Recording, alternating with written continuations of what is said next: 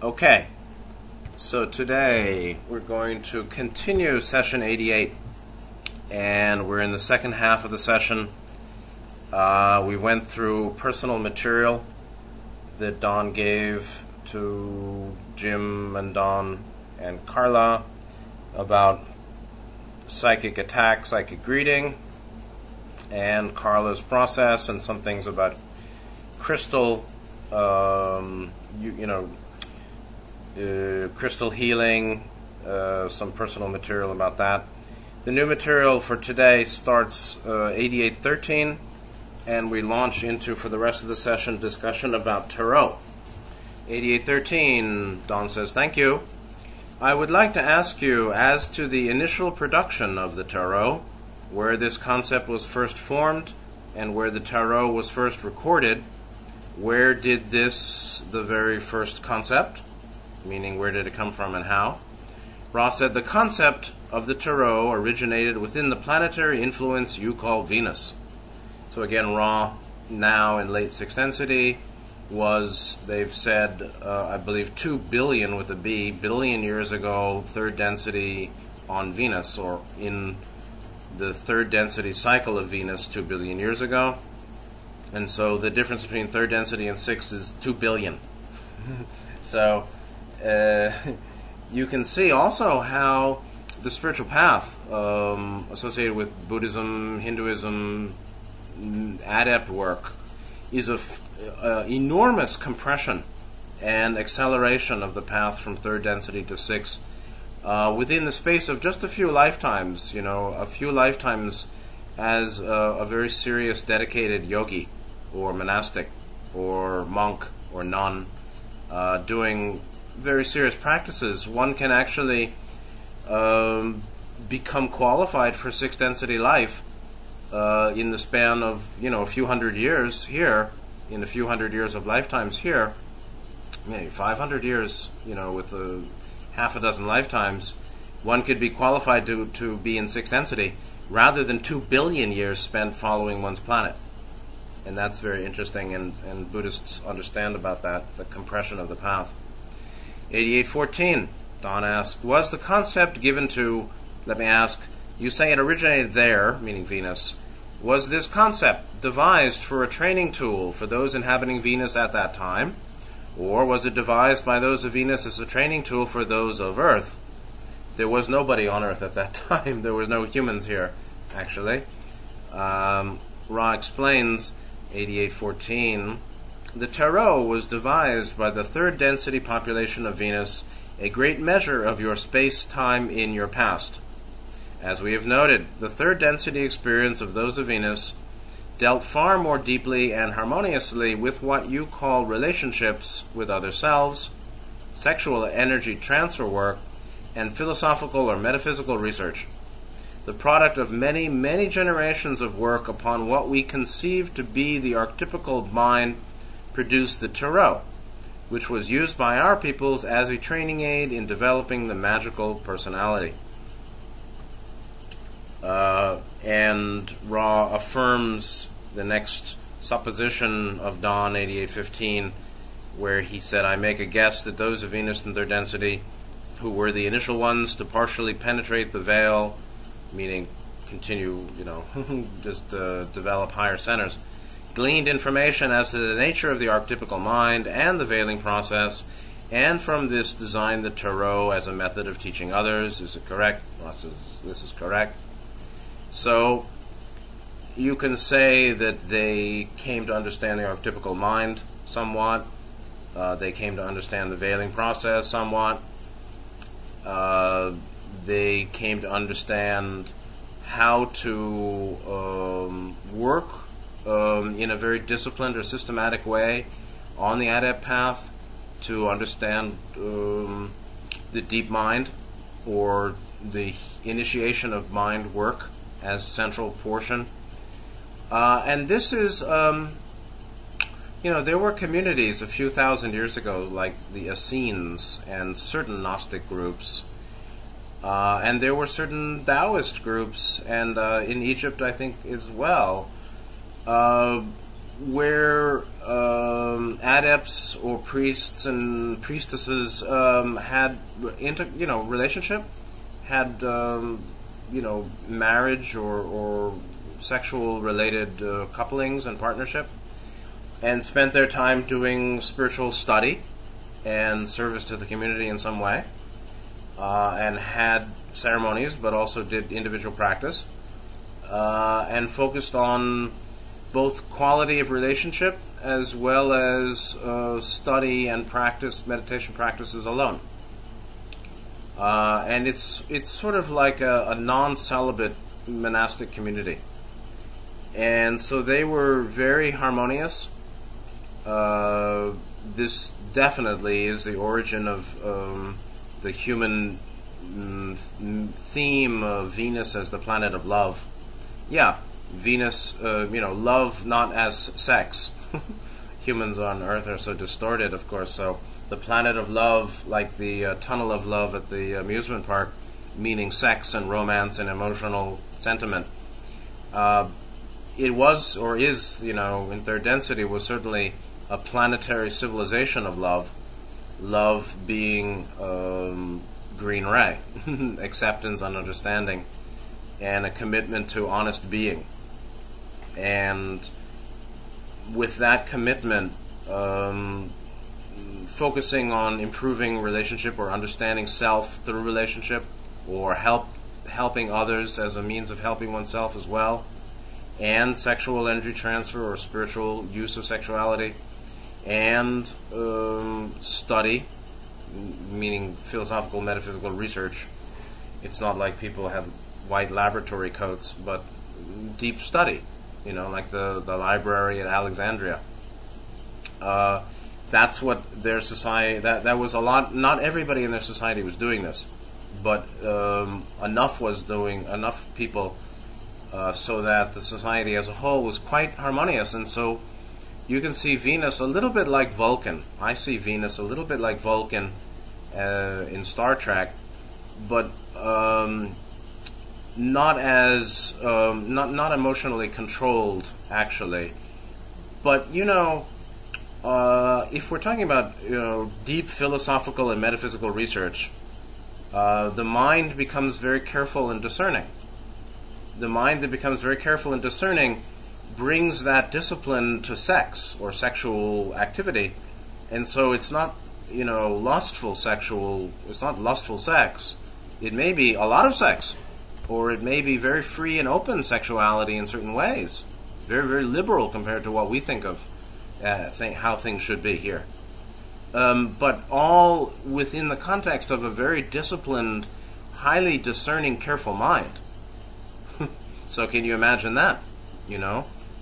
Quite free sexuality with a very disciplined mind, with a commitment across the whole group to harmlessness and non-infringement, and the principles of right relationship, right speech, right action, as the basis for right relationship, guided by a disciplined approach to transformation.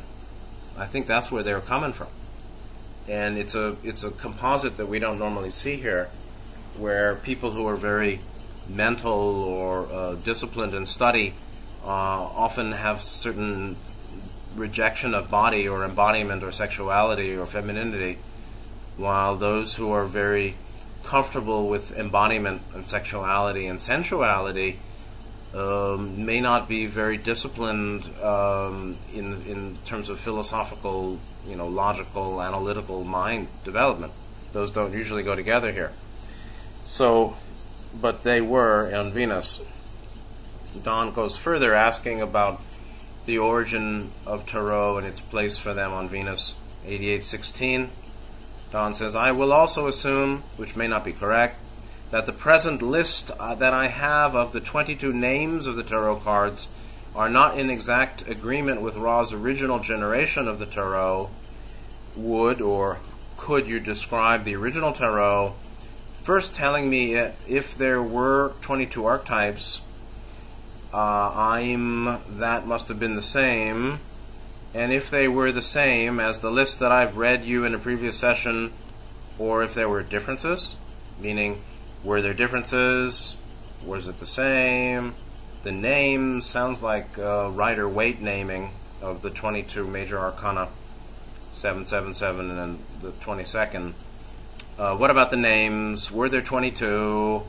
How's it different than... was their original Venusian tarot different than what we know as the major arcana today, or the whole tarot today? Ra explains, as we have stated previously, each archetype is a concept complex and may be viewed not only by individuals, but by those of the same racial and planetary influences in unique ways. Therefore, it's not informative to reconstruct the rather minor differences in descriptive terms between the tarot used by us and that used by those of Egypt and the spiritual descendants of those first students of this system of study. The one great breakthrough which was made after our work in third density on Venus was after our work in third density was done, was the proper emphasis given to the Arcanum number 22, which we've called the choice. In our own experience, we were aware that such an unifying archetype existed, but did not give that archetype the proper complex of concepts in order to most efficaciously use that archetype in order to promote our evolution. Okay? So this was a very disciplined, systematic use of tarot for reflection, meditation, study, self-transformation or mind transformation, to initiate, mind, then body, then spirit. 777. They didn't recognize the importance of 22 as much as they did perhaps working with the Egyptians. So, first of all, the archetypes are concept complexes. They are a complex or a composite of multiple concepts, right? Like the different images, the multiple elements of the image of any card, they're multiple elements. That's the complex, composite nature, and it's all about concepts associated with what I'm calling nodal points in the processing of catalyst by mind, body, and spirit. So individuals can see them, likewise of the same race, and then planetary influence. And so there are racial influences that are associated with genetics, that are associated with skin color and geographic location, like on Earth. Sure. So there is a racial, there is racial influence, and that's not the same as planetary. So planetary is a different level of the filter, perhaps, or the influence that we're all experiencing. We're all on the same planet, but really there are races, and that's controversial, and lots of people have things to say about that. Meanwhile, there are also individuals. So these are levels of beingness or identity, and influence upon the individual, obviously, meaning racial and planetary influence us. There were only minor differences between the tarot they used on Venus and those they gave to those in Egypt. And then not only was the tarot given to Egypt, the students, the adept community there, but then they're the spiritual descendants of the first students of this system of study. And so you have the development of tarot in the last 3,000 years. And interestingly, for some reason, they say they didn't give proper emphasis to card 22, the choice.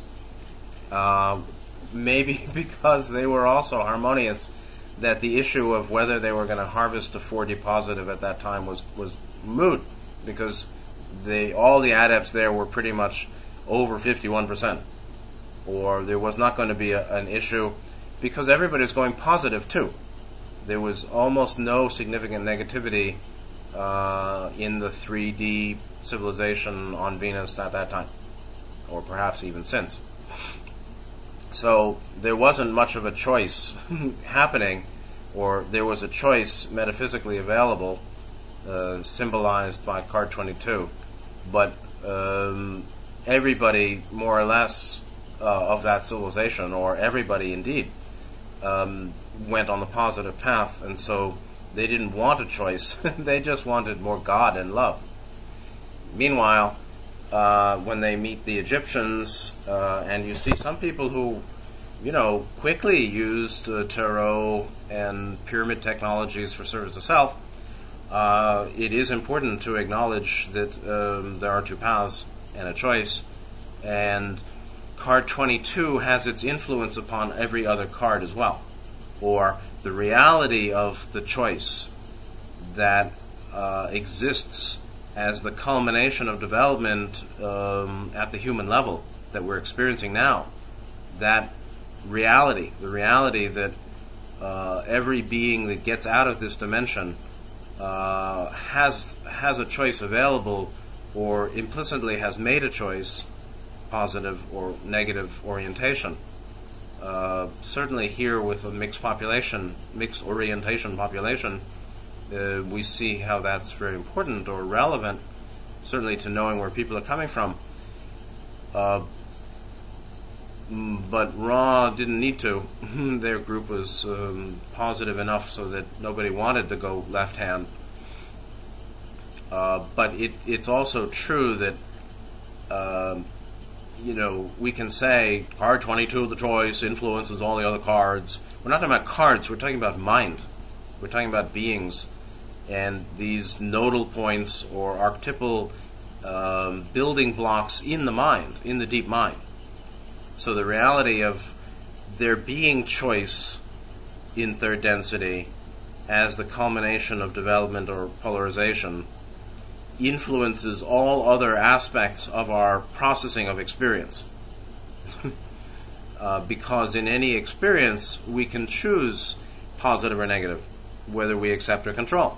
The moment contains love, meaning it's always possible to make the choice of positive path in working with Catalyst or daily life experience. So each moment is a test, said Nityananda. You can also say that each moment is a choice. And the choice is really ultimately going to be what degree of love or acceptance or versus control will we bring to our decision of how to be with the moment or how to be in the moment.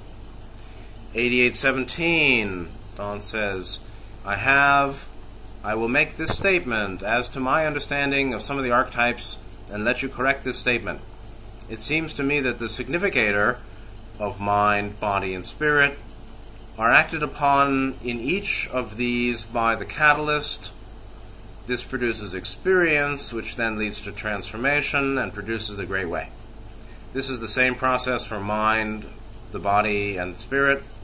The archetypes are just repeated, but act in a different way as catalyst because of the differences of mind, body, and spirit. They produce a different type of experience for each because of the differences in all three, the three meaning mind, body, spirit. The transformation is slightly different. The great way is somewhat different, but the archetypes are all basically doing the same thing.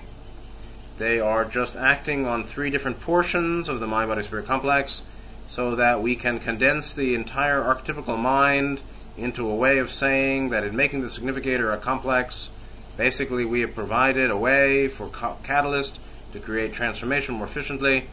Would you correct my statement, please? And Ra blasted it a bit. It's a little bit tangled, and a very brilliant mind can achieve great insight and great self-entanglement. And so, most of it looks reasonable to me, in the sense that, okay, you've got significators of mind, body, and spirit, yeah. They're acted upon, or they're fed by catalyst that's associated with, how the matrix, the potentiated matrix, handles each. But you see, it's not like the body or the spirit does work in the same way that the mind does. It's the mind. These are all elements in the mind. And so the great way of body and the great way of spirit archetypes are in the mind. And so they're all different. You know, each of the 7 positions or archetypal nodal points are different in each of the complexes, mind, body, and spirit, obviously. They serve similar functions in each of the complexes, mind, body, spirit, of course. But this is all in the mind. And, you know, so, you know, the wind blows on our skin. We say, the physical wind touches my physical body's skin. Well, that's actually all an experience of mind. It's a mental experience of embodiment. And so, is it in your mind? Is it in the body? Well, the bodies in the mind, or all experience, including body spirit, is mentally formulated. And I think that's where Don might have gotten off here. Ra said, in your statement, correctness, meaning being correct, is so plated up with tendrils of the most fundamental misunderstanding that correction of your statement is difficult. We shall make comments, and from these comments request that you allow a possible realignment of conceptualization to occur. And there are 4 paragraphs here. The archetypical mind is a great and fundamental portion of the mind complex, one of its most basic elements, and one of the richest sources of information for the seeker of the one infinite creator. To attempt to condense the archetypes is to make an erroneous attempt. Each archetype is a significant ding on sich, or thing in itself, with its own complex of concepts. While it is informative to study the relationships of one archetype to another, it can be said that this line of inquiry is secondary to the discovery of the purest gestalt or vision or melody which each archetype signifies to both the intellectual and intuitive mind. The significators of mind, body, and spirit complexes are complex in and of themselves, and the archetypes of catalyst, experience, transformation, and the Great Way are most fruitfully viewed as independent complexes which have their own melodies with which they may inform the mind of its nature. We ask that you consider that the archetypical mind informs those thoughts which then may have bearing upon the mind, the body, or the spirit. The archetypes do not have a direct linkage to body or spirit. All must be drawn up through the higher levels of the subconscious mind to the conscious mind, and thence they may flee whither they have been bidden to go. When used in a controlled way, they are most helpful. Rather than continue beyond the boundaries of your prior statement, we would appreciate the opportunity for your re-questioning at this time so that we may answer you more precisely. So, first, and this is what some teachers do, again, when they get a question, I've gotten this, when I get a question that seems to me to be very tangled up, I'll just tell you what I think is true, that hopefully has some bearing on your question and helps the questioner reformulate some of their assumptions, rather than try to correct the statement, line by line when there's, 5 misunderstandings apparent. And so Ra is saying his statement is so plated up with tendrils of fundamental misunderstanding. So it's a problem when people start with a little knowledge and then build a whole system prematurely. So Ra made comments which were basically related to what he's saying, and then from that offered the possibility of building from the foundations up again. So the archetypical mind is a great and fundamental portion of the mind complex. So it's fundamental, it's elemental, most of the basic elements, a rich source of information about the nature of 3D process. Okay, we're only talking about 3D here. It can be extrapolated to the 7-dimensional soul evolution, I think, but it's really to know the way the way life experience, it's alchemy. It's consciousness alchemy, or seven-ray beingness alchemy, is what the archetypal 22 cards addresses. The alchemy of transformation of consciousness in third density. That's mediated all by the mind. So the archetypes shouldn't be condensed. Each one is a thing in and of itself, just as each person is, or each leaf and all beingness is a thing in and of itself. What does that mean, right? It means sort of the universe in a grain of sand. Its own complex of concepts. Okay, we've got a lot of concepts and a lot of complexity. It's helpful, yes, to view the relationships of one to another, but Ra is really saying more important than that is to discover a sort of completed gestalt or wholeness, the wholeness vision of each archetype, intellectually but also intuitively, and to find it in oneself, or to know that one may be this way too, or one is this way too. But you see, this is all, there's a lot of Buddhists would never do this. This is not a Buddhist practice. So there's a lot of reification, and there's a lot of assuming reality of concept, or apparent substantiality to concept, which it isn't. Anyway, as to the significators, yes, they too are complex in and of themselves, all the other cards. The significators, you've got basically 5, 12, 19, what could be called the, I believe it's the Hierophant and the Hanged Man, and I guess the Lovers or the Sun. I'm looking at them, but I forget all the names. We have many birds outside now. So they're complex like every other one, and each of the other phases of the working, other than potentiator and matrix, you see, because Ra didn't talk about potentiator and matrix here, because we're really talking about the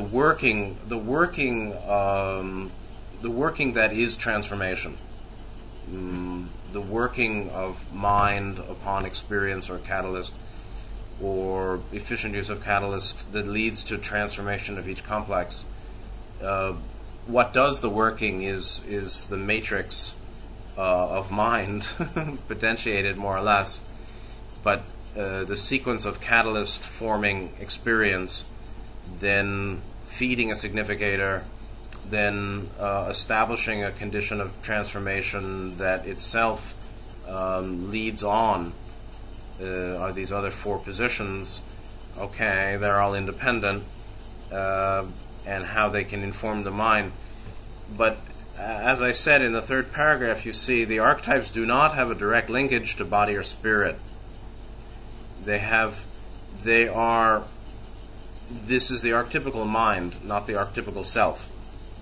The archetypal mind is, a level of the deep mind that's associated with this logos, this solar logos, having tweaked the conditions of mind in 3D physical, leads to this formulation of archetypical mind.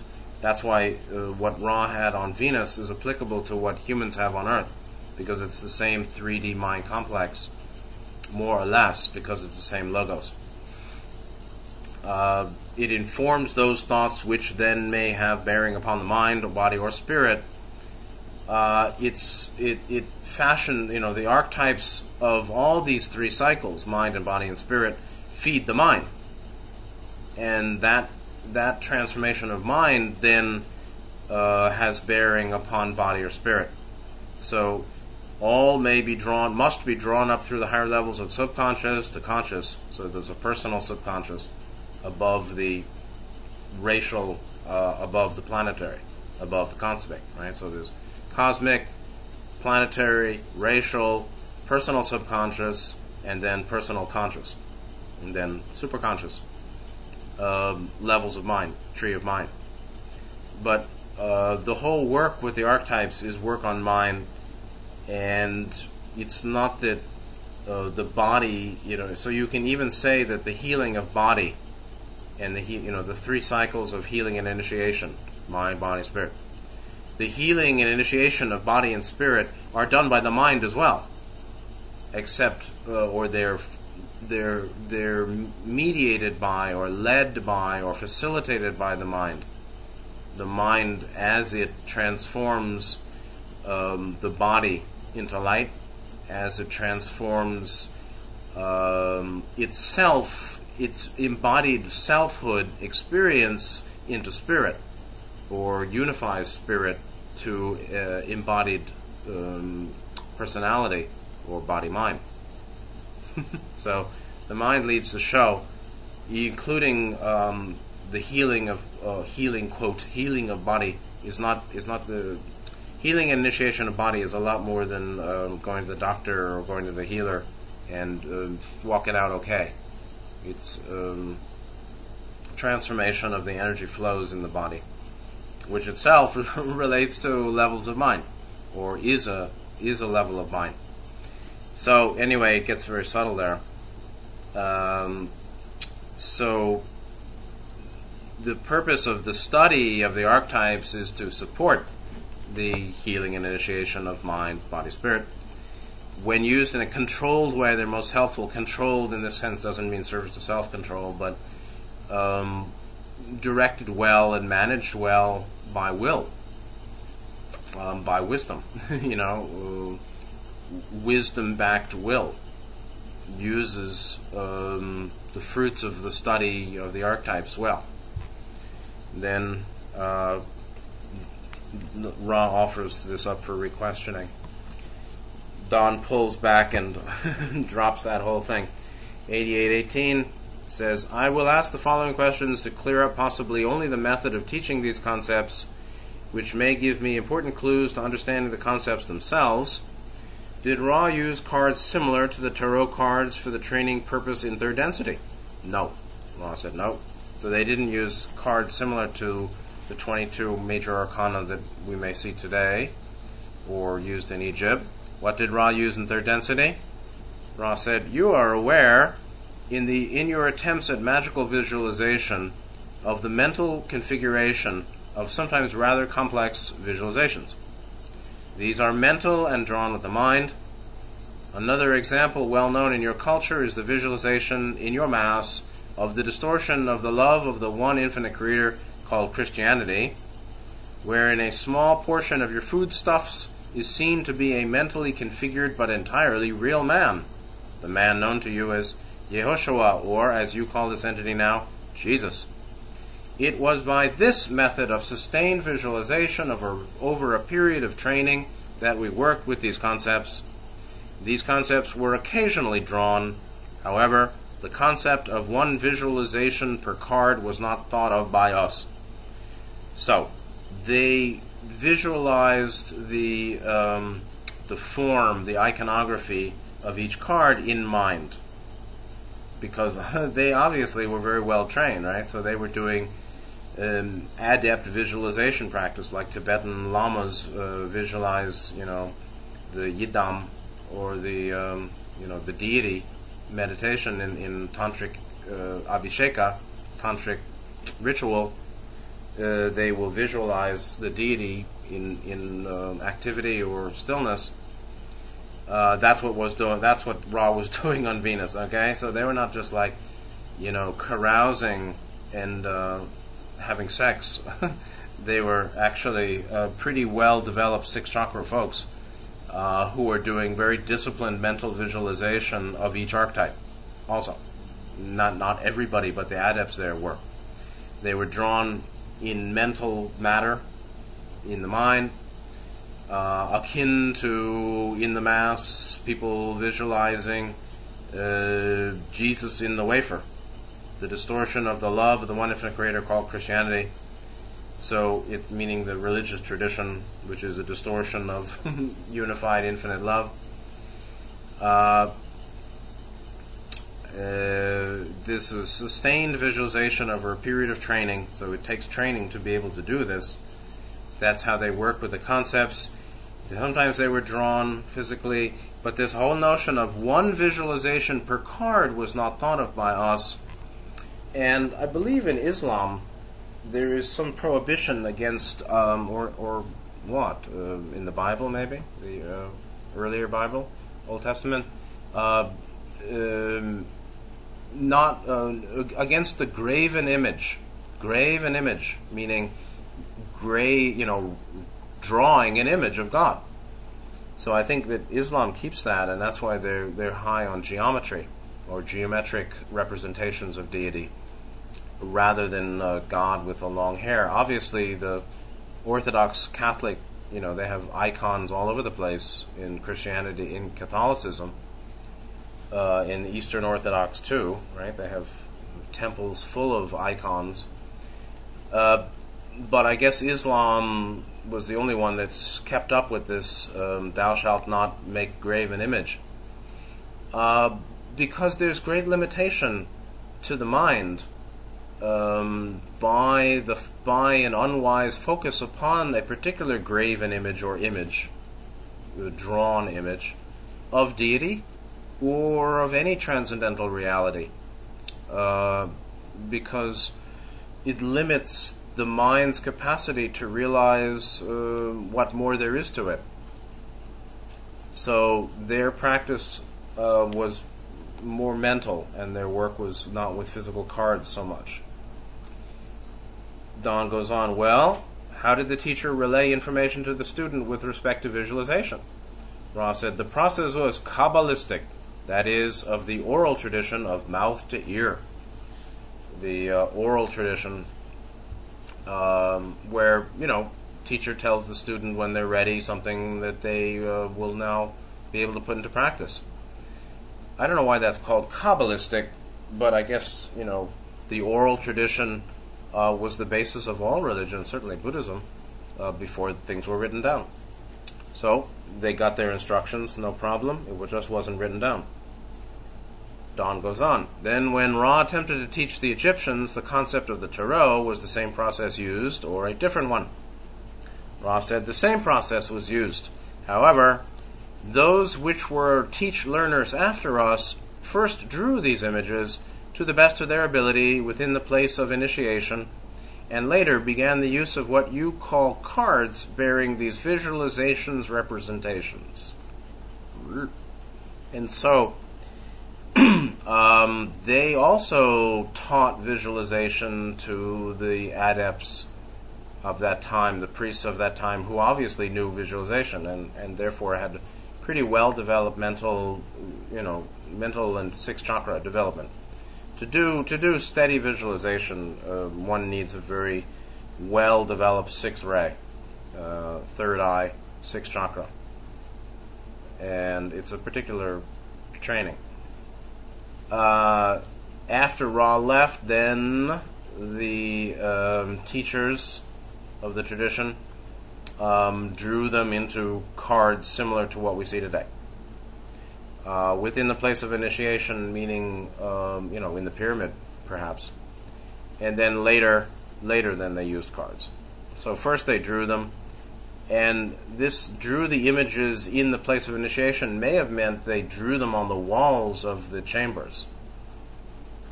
And so that's interesting. There might be a set of 22 images somewhere in some, pharaonic reliquary or one of the chambers, king's or queen's chambers. That's, I think, what they mean. They were drawn physically on the rock, then later used cards. And these are, again, representations of visualizations. 8822, where the court arcana and the minor arcana a portion of Ra's teachings, or was this something that came along later? Ra said, those cards of which you speak were the product of the influence of those of Chaldea and Sumer, the Chaldeans and the Sumerians. Court arcana means, like in the playing cards, right? The Jack, Queen, King, and the other guy. And minor arcana is, 1 through 9 or something. The other ones in the 4 suits. I'm not a card player, so I don't know anything about this really. So, but that came from Chaldea and Sumer, same as with the astrological influences. And we get into that here, 8823. Don said, you mentioned earlier that the tarot was a method of divination. Would you explain that? Ra said, there's a long answer here. And some of these, I don't know, we might try to finish this session today.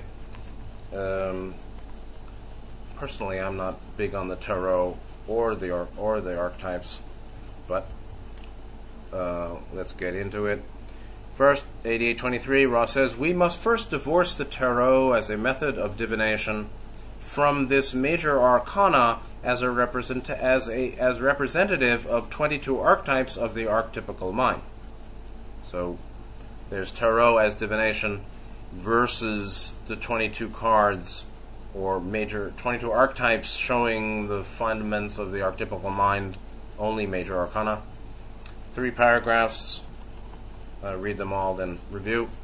The value of that which you call astrology is significant when used by those initiated entities which understand, if you will pardon the misnomer, the sometimes intricate considerations of the law of confusion. As each planetary influence enters the energy web of your sphere, those upon the sphere are moved, much as the moon which moves about your sphere moves the waters upon your deeps. Your own nature is water, in that you, as mind-body-spirit complexes, are easily impressed and moved. Indeed, this is the very fiber and nature of your journey and vigil in this density, to not only be moved, but to instruct yourselves as to the preferred manner of your movement in mind, body, and spirit. Therefore, as each entity enters the planetary energy web, each entity experiences 2 major planetary influxes. That of the conception, which has to do with the physical yellow ray manifestation of the incarnation, and that of the moment you call birth, which is the breath, which you call breath or birth, when the breath is first drawn into the body complex of chemical yellow ray. Thus, those who know the stars and their configurations and influences are able to see a rather broadly drawn map of the country through which an entity has traveled, is traveling, or may be expected to travel, be it upon the physical, the mental, or the spiritual level. Such an entity will have developed abilities of the initiate, which are normally known among your peoples as psychic or paranormal. When the archetypes are shuffled into the mix of astrologically oriented cards, which form the so-called court arcana and minor arcana, these archetypes become magnetized to the psychic impressions of the one working with the cards, and thusly become instruments of a linkage between the practitioner of the astrological determinations and divinations and the one requesting information. Ofttimes such archetypical representations will appear in such a manner as to have seemingly interesting results, meaningful in configuration to the questioner. In and of themselves, the major arcana have no rightful place in divination, but rather are tools for the further knowledge of the self by the self for the purpose of entering a more profoundly, acutely realized present moment,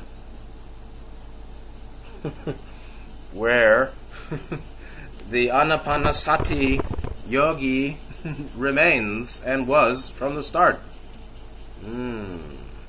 So we go round and round so that we have a fuller experience of now. The hallowed nature, consecrate nature, more fully present. We approach omnipresence, all present. Yes, sir. Here, here, here.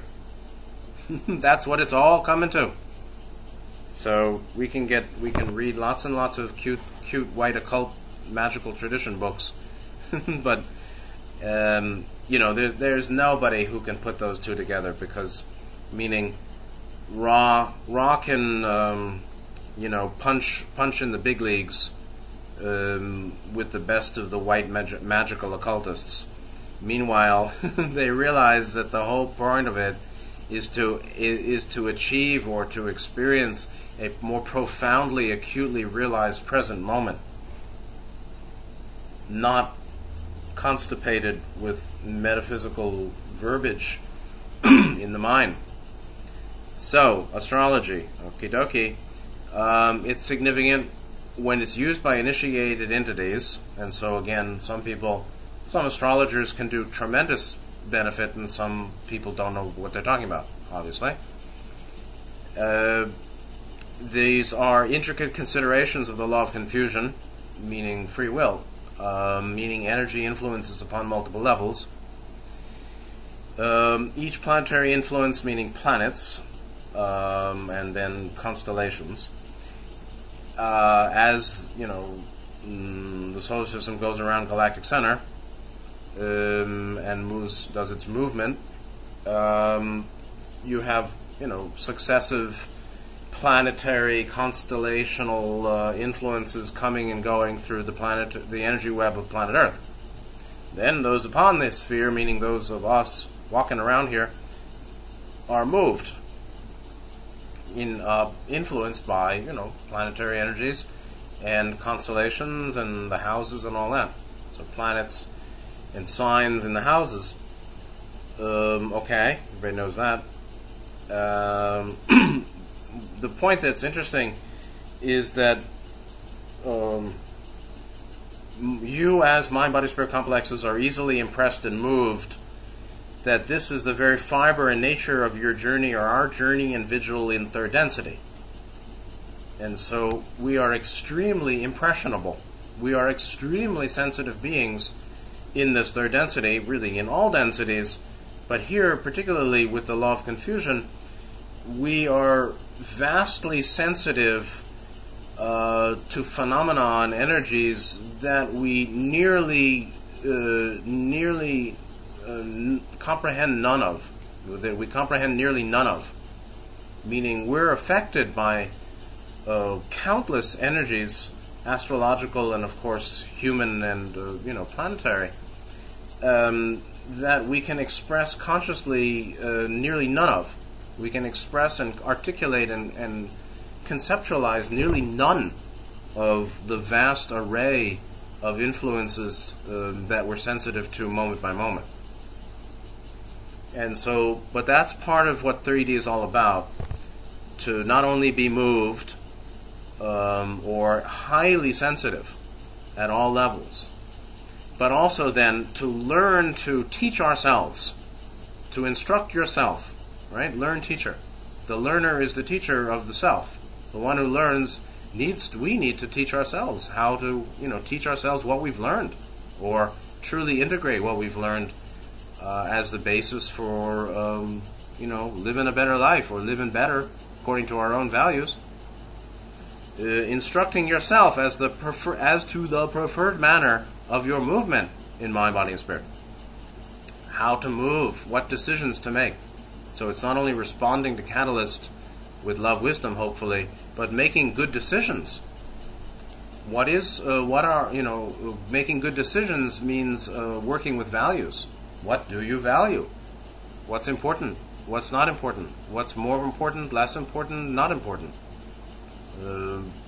It's okay, some things are extremely important, or some values are primary, core values, and some are not. It's a good thing not to lie as a core value, but there certainly are cases when telling truth or all a truth would be problematic. How to do it, how to work with that. So we're trying to learn how to move.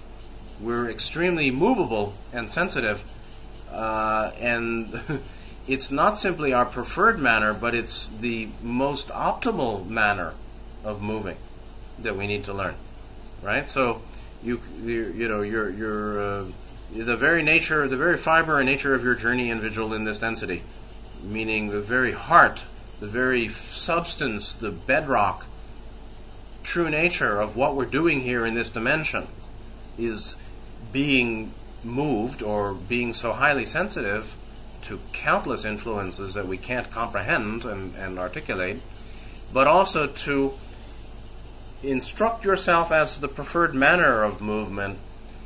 Preferred is not the end of the game either. Meaning you got to know what you prefer, but some of what we prefer may be self-harmful. So it's good to know that, and it's good to know that if we allow our preferences to certain ways of movement in body, mind, spirit that are harmful, we're going to be harmed. So it's, you know, helpful to know what our preferences are. It's even more helpful to know which preferences are helpful and which are harmful, skillful, unskillful, what indeed conduces to our long-term welfare and benefit and what doesn't. And that's the core Buddhist teaching of the Noble Eightfold Path. So anyway, as people are born here, we get two planetary influences, or you can say two juncture points or points of significant impression, energy impression upon us. One is at conception, and the other one is actually the first breath of birth. Birth's first breath. So when the physical yellow ray manifestation of the incarnation, right? So the body could be called chemical yellow ray or physical yellow ray shell. At conception and when at first birth, or first breath actually, not first birth, at first breath. That's when many of these astrological influences get kind of impressed upon us metaphysically. So then people who are interested in astrology or astrologers who happen to be initiates will know the past, present, and future to some degree. If you know Hindu Vedic astrology, some of these guys, they really know. They're not talking about National Enquirer or horoscope. They know what you've been through, and a great astrologer is a really amazing, truth teller. Is a sage. The greatest astrologers are outright sages, and they really can know all sorts of details of past, present, future activity. And sometimes they're called psychic or paranormal, but properly, the major arcana have no rightful place in divination, but they were brought in by people who are interested in these things. Starting with Sumer and Chaldea, the court arcana, the minor arcana, the archetypes became magnetized to psychic impression of the one who works with the cards. So yes, that's also true. There's a linkage between the person who's working with the cards for astrological reading, astrological determination, divination, using the tarot for astrological reading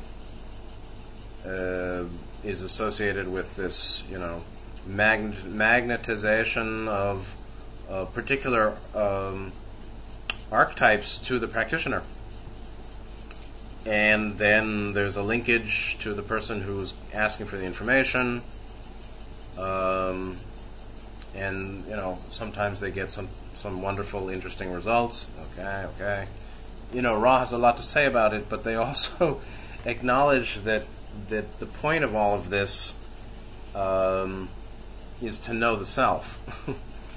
The point of all these cute, occult, white magical or gray and somewhat shadowed magical reading studies and pursuit or specializations for some people is further knowledge of the self by the self, the revelation of self-knowledge. Why? Why self-knowledge? So, there are hardly any gurus that can tell you this, what Ra tells. Why? The point is, if you want to have fame and fortune, go right ahead. But that's not the highest use of the major arcana or the tarot, right? So the tarot has got the minor arcana and the court cards, You can use that for astrological reading, and you can learn about your future, and you can make good business deals and make a lot of money, maybe, or avoid certain things. That's good. But the greater use of tarot is the 22 major arcana as archetypes for knowing the self. And the purpose of knowing the self, or the point of all of that, is to live more fully now, a more profoundly, acutely realized present moment. And if you wish to focus on a more profound, acutely realized present moment, you actually don't need to look into the tarot or astrology or the archetypes and all sorts of occult studies. In my humble opinion, I prefer to focus on the deepening of realization of the present moment. 8824. Don goes on. Ra must have had a, shall we say, lesson plan or course of training for the 22 archetypes to be given either to those of third density of Ra or later on to those in Egypt. Would you describe this scenario for the training course? Huge question. And Ra said, this shall be the last full query of this working. And I'm going to run through this a little fast because I really do want to finish. We have to finish the session today. Ra said, we find it more nearly appropriate to discuss our plans in acquainting initiates upon your own planet with this particular version of the archetypes of the archetypical mind. Our first stage was a presentation of the images, one after the other, in the following order: 1, 8, 15, 2, 9, 16, 3, 10, 17, 4, 11, 18, 5, 12, 19, 6, 13, 20, 7, 14, 21, 22. In this way, the fundamental relationships between mind, body, and spirit could begin to be discovered, for as one sees, for instance, the matrix of the mind in comparison to the matrices of body and spirit, one may draw certain tentative conclusions. When at length the student had mastered these visualizations and had considered each of the 7 classifications of archetype, looking at the relationships between mind, body, and spirit, we then suggested considerations of archetypes in pairs: 1 and 2, 3 and 4, 5, 6 and 7. You may continue in this form for the body and spirit archetypes, or complexes, actually. You will note that the consideration of the significator was left unpaired, for the significator shall be paired with archetype 22. At the end of this line of inquiry, the student was beginning to grasp more and more deeply the qualities and resonances of each archetype. At this point, using various other aids to spiritual evolution, we encourage the initiate to learn to become each archetype, and, most importantly, to know as best as possible within your illusion when the adoption of the archetype's persona would be spiritually or metaphysically helpful. As you can see, much work was done creatively by each initiate. We have no dogma to offer. Each perceives that which is needful and helpful to the self. May we ask if there are any brief queries before we leave this working? We have no dogma to offer. Each perceives that which is needful and helpful to the self. So, we offer what we think is true. We, meaning anybody who wants to help anybody. We say what we think is true. They take what they can get. And that's the end of that. And if they don't like it, they really shouldn't be here. So, these days you've got a lot of people who are professional complainers and professional quarrelers, professional quibblers. They just come and they quibble. They come and they complain. They come and they argue. They come and they put down and criticize and judge and blame. They just come and complain. A culture of professional complainers. What a joke. In the old days, they'd be thrown out of the ashrams. Just get out, you fool. You don't want to be here, leave. But you want to come here and just complain and be unhappy and bother everybody who might like what they're hearing or think that there's something valuable for them. If you don't like it, leave. Find something good for yourself. Complaining here is not good for anyone, actually. So, each perceives that which is needful and helpful to the self if one wants to continue growing on the path. So, everybody sees what they see, and it's a great thing to be free of the need for others to be what we want them to be. It's really great as we become more free of emotionally based neediness for others to be what we feel comfortable with. It's great to be more and more free of that. So the way they taught the archetypes on Earth is what they're going to focus on here, because what they did on Venus is really not helpful for us, at least in their view. They presented the images one after the other, basically by resonance to the 7 classifications or the 7 nodal points, right? And so the positions, matrix of mind, body, spirit, potentiator, mind, body, spirit, catalyst, experience, significator, transformation, great way, and so that one can see what the matrix position is all about by comparison of 1, 8, 15, and so on with the others. That's a very nice way of doing it. Then they did the pairs, and as I said before, 1, 2, 3, 4, 6, 7 nicely pair with 5 and 5 set by itself. And there is something special about the significator position 5, 5, 12, 19, but the 5th position. It is a big deal, actually, significator, because that's really what's fed, it's fed by potentiated matrix, efficient use of catalyst based experience. The potentiated matrix of mind meets catalyst well, whatever that is, and fashions helpful, further along the path, helpful experience from the catalyst that feeds significator, that then becomes the basis for transformation and great way, or the culmination of that. And there's a relationship to the chakras, and obviously all these 21 cards have very close relationship, and so Rob said that the pairing is of significators with card 22. So that's a very disciplined, systematic study.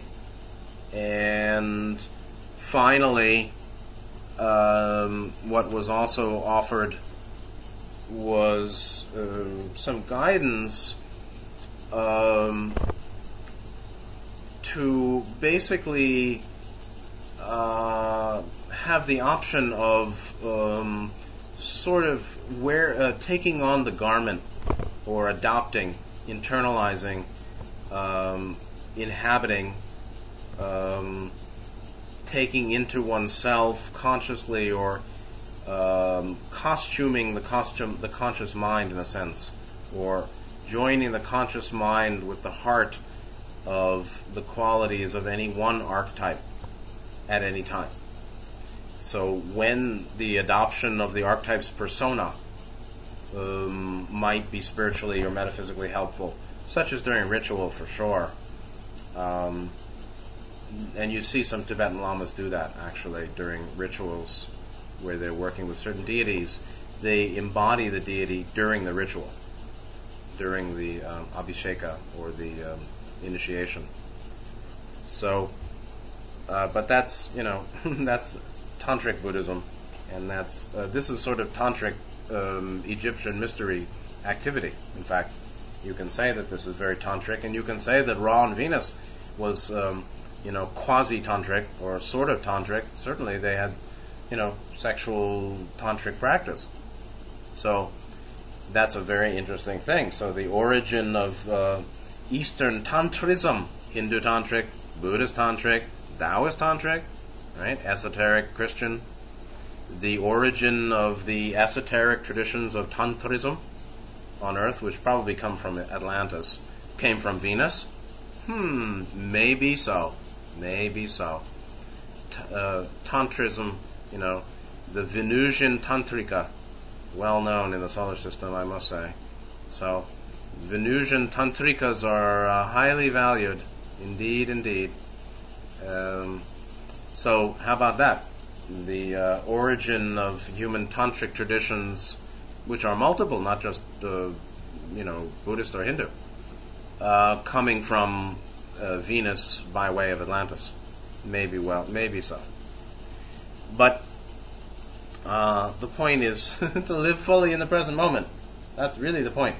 So Lin Chi dispenses with Tantrism and has no interest. 8825, and the final for today. Dawn asks, is there anything that we can do to improve the contact or make the instrument more comfortable? And Ra says, I am Ra.